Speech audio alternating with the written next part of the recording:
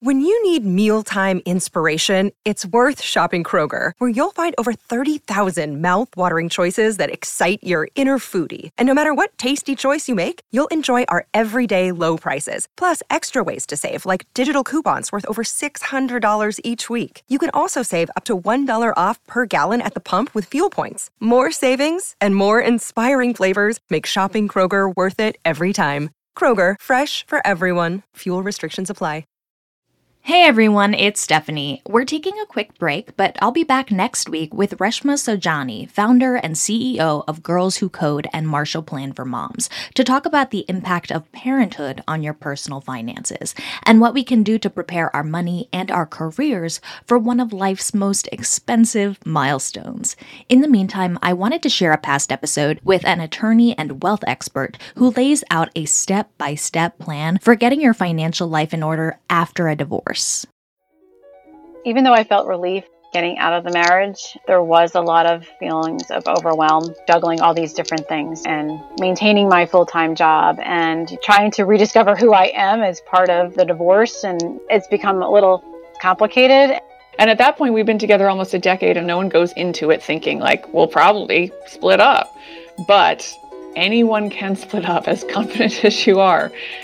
I guess I just need encouragement and I need people to check in on me and to ask me, so how's everything going financially? Is there anything I can do to help? This is Money Confidential, a podcast from Real Simple about our money stories, struggles, and secrets. I'm your host, Stephanie O'Connell Rodriguez, and today we're talking to a 49-year-old school psychologist from New Jersey we're calling Alicia, not her real name. My relationship with money is a little bit complicated right now. I just went through a divorce. So I'm a single mom of 2 college-age kids. I'm trying to save money for a rainy day fund on top of paying off a lot of debt that I have incurred either from my marriage and or my divorce.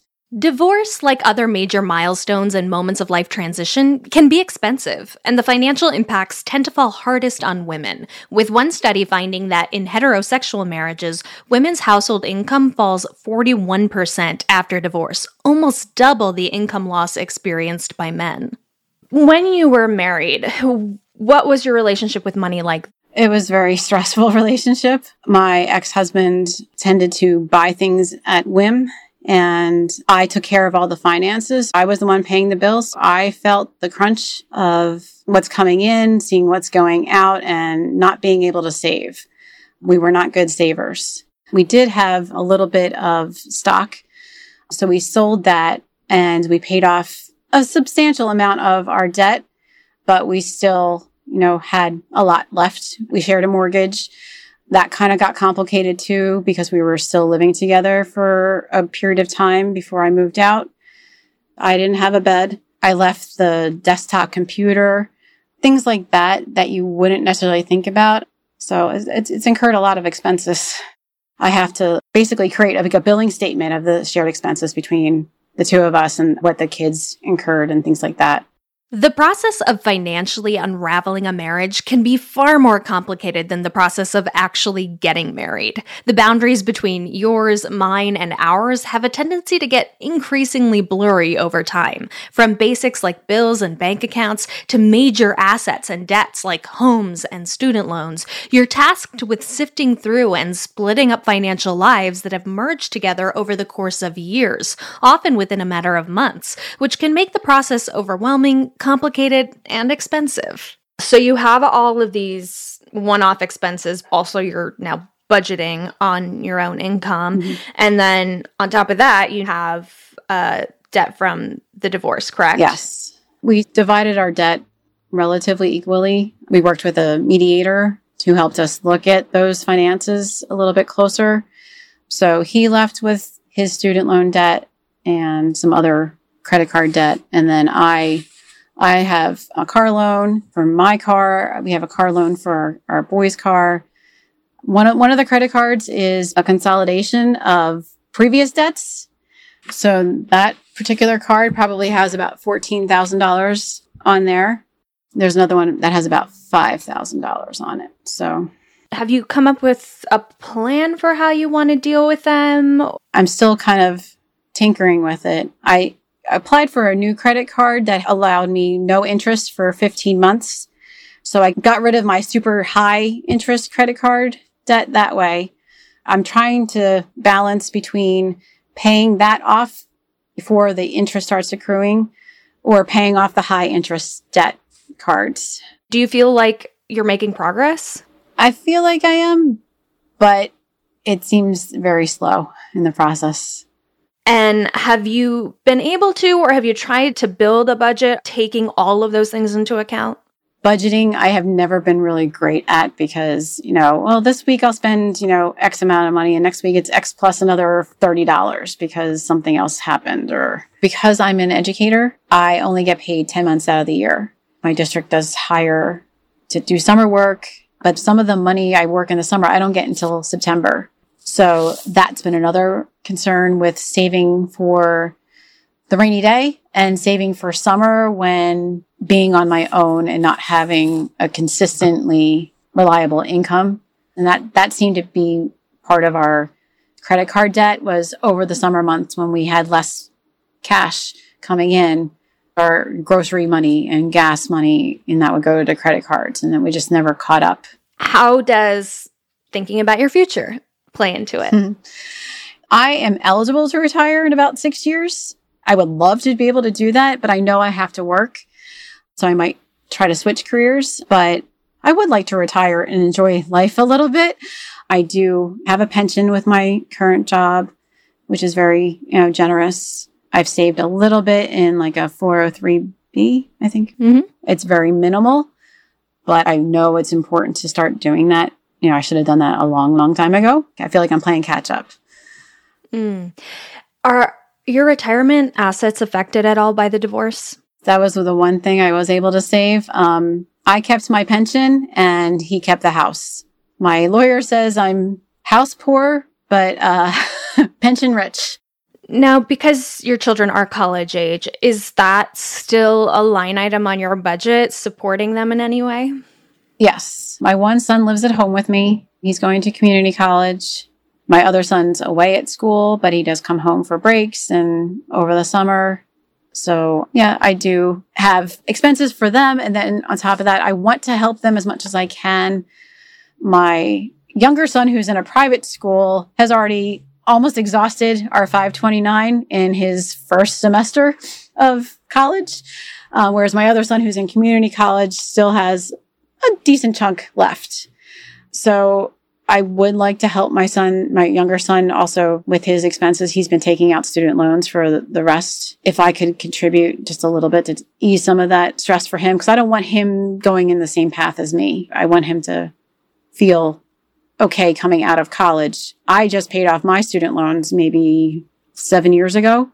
So I know what that's like. How does it feel to follow the advice of prioritizing your own savings before helping your children financially with college? I feel like I'm betraying my kids. I know in the long run, it will probably benefit them as well. If I'm financially stable, they won't have to help me out. But my heart is bleeding for them, saying, like, I really want to help you guys. And I don't want you to graduate with a ton of debt either.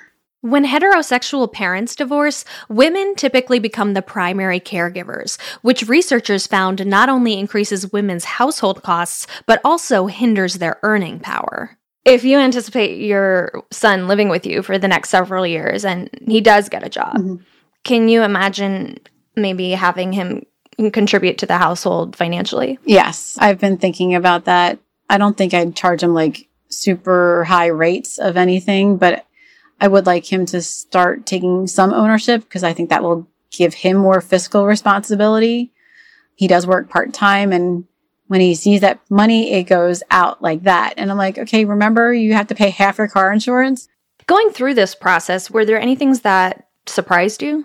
I don't wish a divorce on anybody, but the strength and the courage it took for me to get to that place, and then the feeling of empowerment having gone through it. And now I feel like, okay, I'm in control now. It's also, there's a flip side to that because I feel a little bit like nervous because now I'm in control. And what if I mess something up?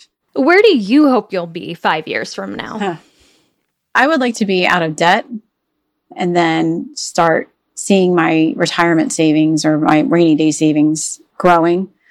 How do you imagine it would feel to have paid off all that debt? That would be such a burden lifted. That would be amazing. I would feel very free. Like I feel free now with the divorce. That would be exponentially even more freeing, I think. Like Alicia mentioned, finalizing the process of divorce can be liberating, but simultaneously daunting, especially when it comes to money. So after the break, we'll talk to a financial expert who's been through it herself, and she'll share her recommended strategies for Alicia and anyone else going through the process of rebuilding their financial lives.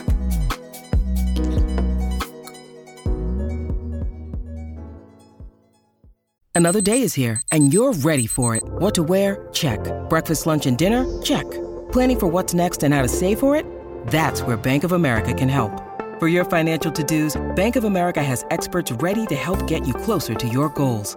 Get started at one of our local financial centers or 24/7 in our mobile banking app.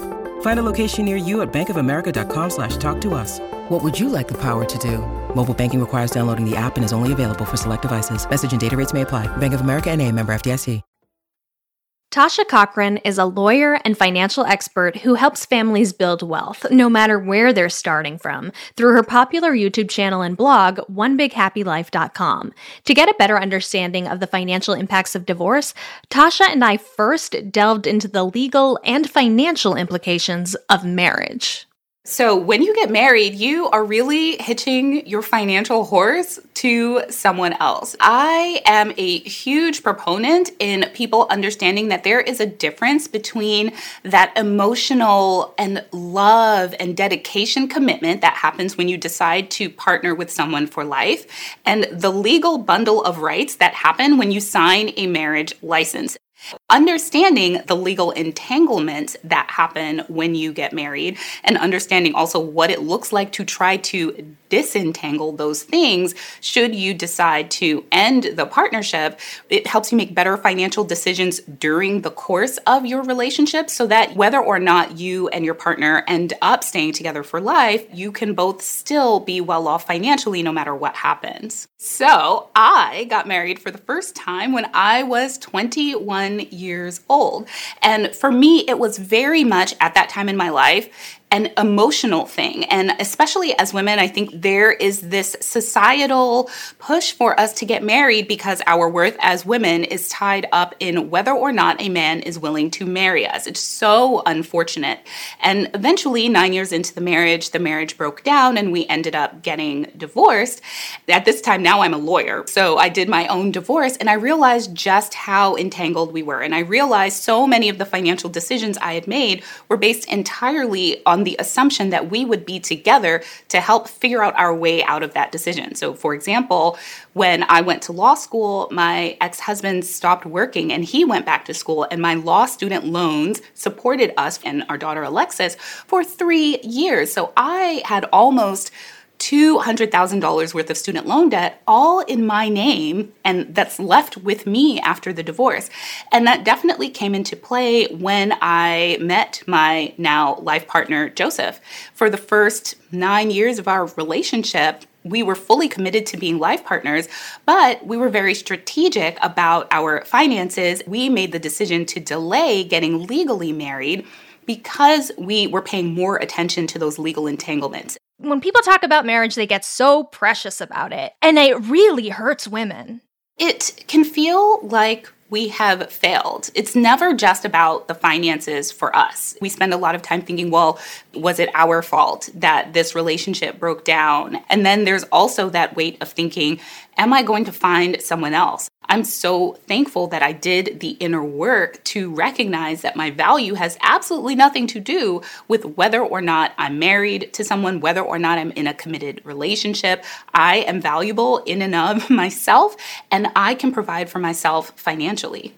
That's such an important point. And one of the things I know has come up with a lot of listeners submitting stories to Money Confidential is a lot of guilt from women who went through divorce and they felt so guilty for not being more involved in the family finances because then when they left the marriage, we had one woman who said, I didn't even know where to go to log in to pay the utility bill. We all want to think that our partnership is going to be forever. That's the vision that we have when we enter into that partnership. And if we don't have healthy money and relationship dynamics modeled for us by our parents or other people within our circle of influence, then it's really difficult for us to figure out, hey, it's actually really important for me to understand what's going on with our finances, even if my partner is the one that is primarily responsible for the execution. I still need to understand it. If we don't have anyone telling us this, then it's easy to fall into a default role where it's like, okay, I'll just make the money. He can take care of the day-to-day running of it. So I would say just recognize that you made the best decision that you could with the information that you had at the time. And I like to call these wouldn't do that agains, to take away the stigma around using words like mistake and regret. Let's just call them WDTAs, wouldn't do that again. And that makes it feel so lighthearted, like, okay, that was a lesson. I've learned from it. Now I know the importance of understanding what's going on with my finances. And that's a powerful lesson that you can apply even beyond your next relationship. You can apply it if you choose to work with a financial advisor or a tax professional or an accountant, understanding that even if you work with a licensed professional, the buck still stops with you. You still need to be fully educated in how your finances work and what your financial goals are. You won't ever let someone else take control of that to where you are not aware of what's going on. And that's a powerful lesson to learn. It's worth being thankful for. So where do you begin? Well, when you get divorced, it is a major life transition. It's basically like moving out of your parents' house for the first time, but without your parents' help. Now you've got to do everything by yourself.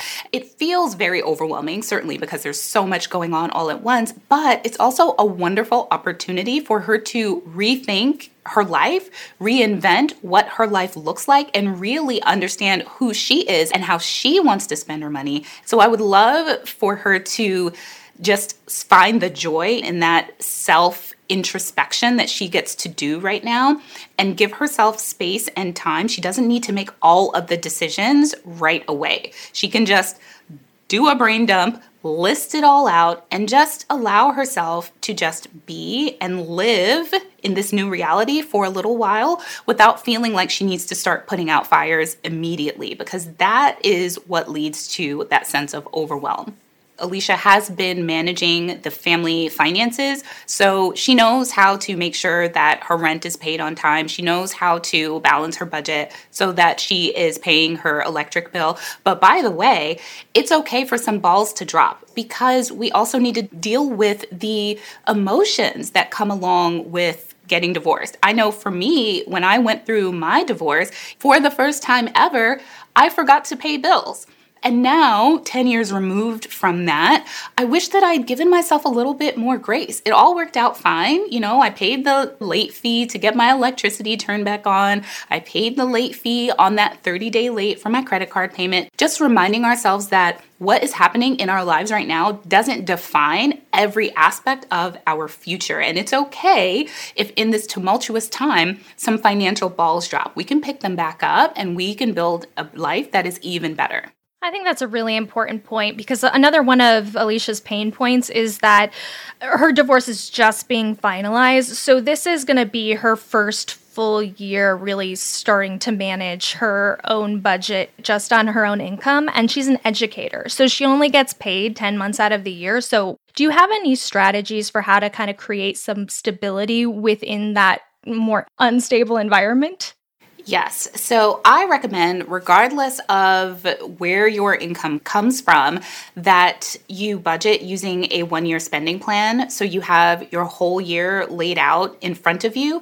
And what that is a proactive form of budgeting. So instead of reacting to your bills as they come in, you make some plans for what you're going to do with your money over the course of the next year. And it also helps you really see, as each month goes by, how your financial decisions this month are affecting your finances 6 or 8 or 10 months down the line, which helps us make better financial decisions in the moment. But it's also a really powerful tool if you have an unpredictable income, because despite the fact that your income is unpredictable, your expenses are 100% predictable. Your electricity bill is still going to be due. Your mortgage or your rent will still be due. So you know that those things are coming. So with an extended spending plan where you're looking at multiple months at once, you can start setting aside money now for those months when you know that your income is going to drop. I also recommend, because she is in a financial transition period where some extra money would be useful, that she see if she can start a little side hustle, make some extra money during those 2 months, because that will really help her as she's looking to build up her financial base and purchase the things that she needs for this new phase of her life. Well, speaking of some of the demands she's dealing with, one of the biggest is just the debt from the marriage and from the divorce. And a lot of it is credit card debt. What's your strategy for tackling that? Well, her first step is going to be to know the balances and the payments for every single debt so that she knows what she is working with. Because the only way that you can create a debt payoff plan is to understand what is currently going on with your finances. Then her next thing is she's got to understand what's going on with her budget, because her budget has changed dramatically. She can't rely on last year's budget because she was still married at the time, and now she has a completely different budget. So she's got to understand, okay, how much is my income? What do my expenses look like? And what is my budget surplus? How much discretionary income does she have left over at the end of the month after she has met all of her required expenses? So that's number 2. But number 3 is balance. All of that discretionary income won't necessarily be available to go towards debt payoff because she's building a life at the same time. So I want her to also list out the essential expenses that she needs to incur to finish building up her household. Does she need furniture? Does she need utensils? Does she need a hammer and a screwdriver, a drill, like things that we all kind of take for granted when we're in a combined household, but you split a household and suddenly those things that you used to have to grab as that you need to live aren't there anymore. And then she can decide how much of her money she wants to put towards paying off her debt, how much she wants to put towards meeting current needs, and how much she wants to put towards spending for joy right now, because some of your money should always be reserved for joy. So many people get into a cycle of extreme frugality and then binge spending that then slows down their progress because they take on unexpected debt. And instead of just giving themselves permission to say, hey, you know, I do love to eat out once or twice a month. I don't want to go overboard and eat out every day because I know that that will increase my debt. But what if I decide, well, I'm willing to spend $25 a week on eating out. And so whether I eat out, have tiny little treats once a week, or I save all of that for a really nice restaurant dinner twice a month, once a month, that is okay. It's okay to spend for the things that bring you joy, because that makes your spending plan something that you can stick to for the long run, because you get your small pleasures and you also get the joy of watching you hit your financial goals, watching your debt decrease, watching your nest egg increase. So that's another piece of this I think we need to talk about, which is that Alicia is 49, so she is thinking about retirement. So how can she incorporate some of that savings into everything else? I know that she was hoping to retire fairly soon in her 50s, but that assumption may have been based off of her joint financial situation with her partner. So I think she'll have to take a step back and assess what financial resources she has available to her now in her new life and start to evaluate, okay, when can I actually retire based on my current savings and based on the pension that I have, because she is a teacher. So she's going to want to get some clarity around exactly what that pension looks like, exactly how much money it will give her, and how much money she needs to have in retirement in order to live the lifestyle that she wants. She may find that she will have to work a little bit longer than she thought in order to hit both her retirement goals and her debt payoff goals. But the only way for her to know that is for her to really get clarity on how much her pension will give her and how much she wants to have in retirement. So another piece of this is the fact that her sons are both college age. And I asked her if she's heard this advice about prioritizing your own savings over your children's college education or their expenses as they start to try to make it on their own. And she said, in her words, that it felt like a betrayal to prioritize her own savings. What do you think about that? If the parent is wiped out, then the kid has no one to help them. So you've got to put on your own safety mask first. I think one of the questions that she should ask herself is which would feel worse to her, not being able to support herself financially, so her children are on the hook for helping her support herself for the rest of her life, or getting her financial mask on now so that she can provide them with additional support once she has taken care of her own financial situation. I also think that, speaking as someone who has a 19-year-old, she lives at home right now because of the pandemic. She didn't go away to college this year, but I want to teach her some amount of financial responsibility. So she does pay for some things around the house, so we do cover her college expenses. I have always prioritized my own retirement savings first. So for my financial goals, number one is hitting my minimum savings rate so I know that I'm covered for my nest egg. And then later on down the line, like number 3 or number 4 would be maxing out her college account and paying for college for her. Because I know that one of the best things that I can do for her is to make sure that my financial future is fully taken care of, and then move on to assisting her in any way that I can. So you talked about the fact that you have your daughter contributing a little bit around the household financially. How can Alicia, in this case, but anyone, start that conversation with their kids? I just treated my daughter like an adult. I'm like, okay, you're an adult. We're roommates. How do roommates treat each other? How do roommates act? We started having conversations about, okay, this is how much the house costs to keep running. This is how much food costs. Here's what we think is fair for your contribution. And it's really well below what it costs to run the household. The point is for her to get a feeling of what it feels like to start paying your own way, of what things actually cost, just really helping her set that expectation for what the life that she wants actually costs.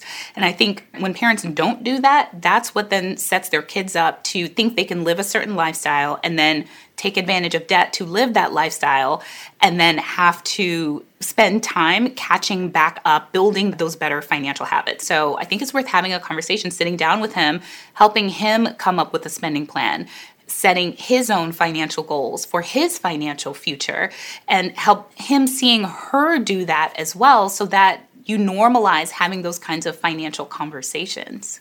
Alicia is at the end of the process of divorce and managing all of the expenses that have come out of it and her marriage. But what would you say to someone who is just starting the process? Well, first of all, I would recommend getting a lawyer. And it's going to be expensive, but it's such an important thing to get right. And even if you try to do it yourself, there are so many things that you might miss. There's so many things that you might give up without even realizing it. For example, let's say you were a stay-at-home mom and your partner is the one who was working and they have the retirement accounts and it's all in their name, and you think, well, it's in their name, it's theirs, I guess there's nothing I can do about it, when in reality you could be entitled to half of it. That's why it's so important to have a lawyer that can let you know what your legal rights are.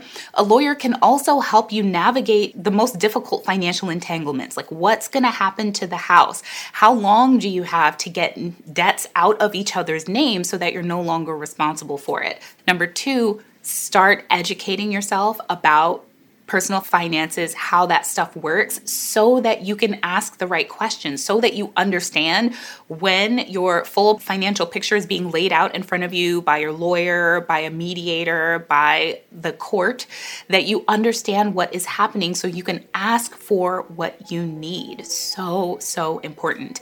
And, maybe I would also recommend If you can, getting a therapist to help you through this very difficult emotional time, to help you navigate the decisions that you have to make, and to help you heal as you're transitioning into this new vision for your life.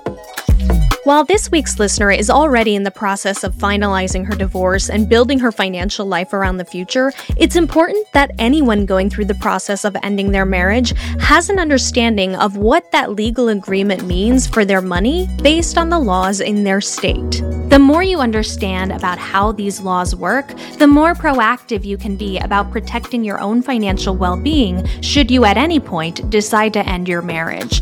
Of course, soliciting professional help, legally and financially, when you start that process can be enormously valuable. While the particulars will depend on your specific circumstances and situation, these are just a few financial action steps to consider as you start the process. Set up a checking, savings, and credit card account in your own name if you don't have them already, so you can start building your own credit and gain some financial autonomy.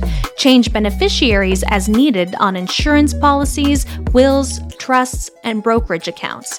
Take inventory of all of your assets, including college savings and retirement accounts, and take a full accounting of all of your debts, like your mortgage and credit cards, so that you have a clear picture of what you need to disentangle from your partner, collecting documentation like tax returns and as many details like account numbers as possible.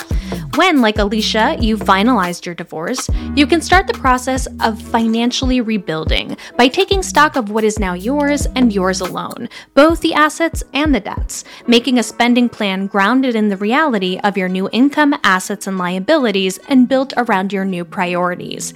Keeping in mind that while you might be going back to basics on some things, like figuring out what kind of health insurance you qualify for or furnishing your own apartment for the first time, life isn't linear, and it's okay for some balls to drop while working through everything else that comes along with the process of getting divorced. But remember that the process is also an opportunity for reinvention and figuring out what you want your money to make possible for you. Spend some time really reveling in those possibilities and writing them all down before stepping back and mapping out a detailed plan for what it's going to take financially to make it all happen. And whatever the plan is, even if it's not perfect, even if it means letting some things go like funding your kids' college education so you can prioritize your retirement savings, or spending an additional few years in the workforce so you can rebuild your financial security, you can always take pride in making those plans and decisions on your own terms. This has been Money Confidential from Real Simple. If, like Alicia, you have a money secret you've been struggling to share, you can send me an email at money.confidential@realsimple.com. You can also leave us a voicemail at 929-352-4106. Money Confidential is produced by Mickey O'Connor, Heather Morgan-Schatt, and me, Stephanie O'Connell Rodriguez. Thanks to our production team at Pod People, Rachel King, Matt Sav, Danielle Roth, Chris Browning, and Trey Boudi. If you like what you hear, please consider leaving us a review on Apple Podcasts or telling your friends about Money Confidential. Real Simple is based in New York City. You can find us online at realsimple.com and subscribe to our print publication by searching for Real Simple at www.magazine.store. Thank you for joining us, and we'll see you next week.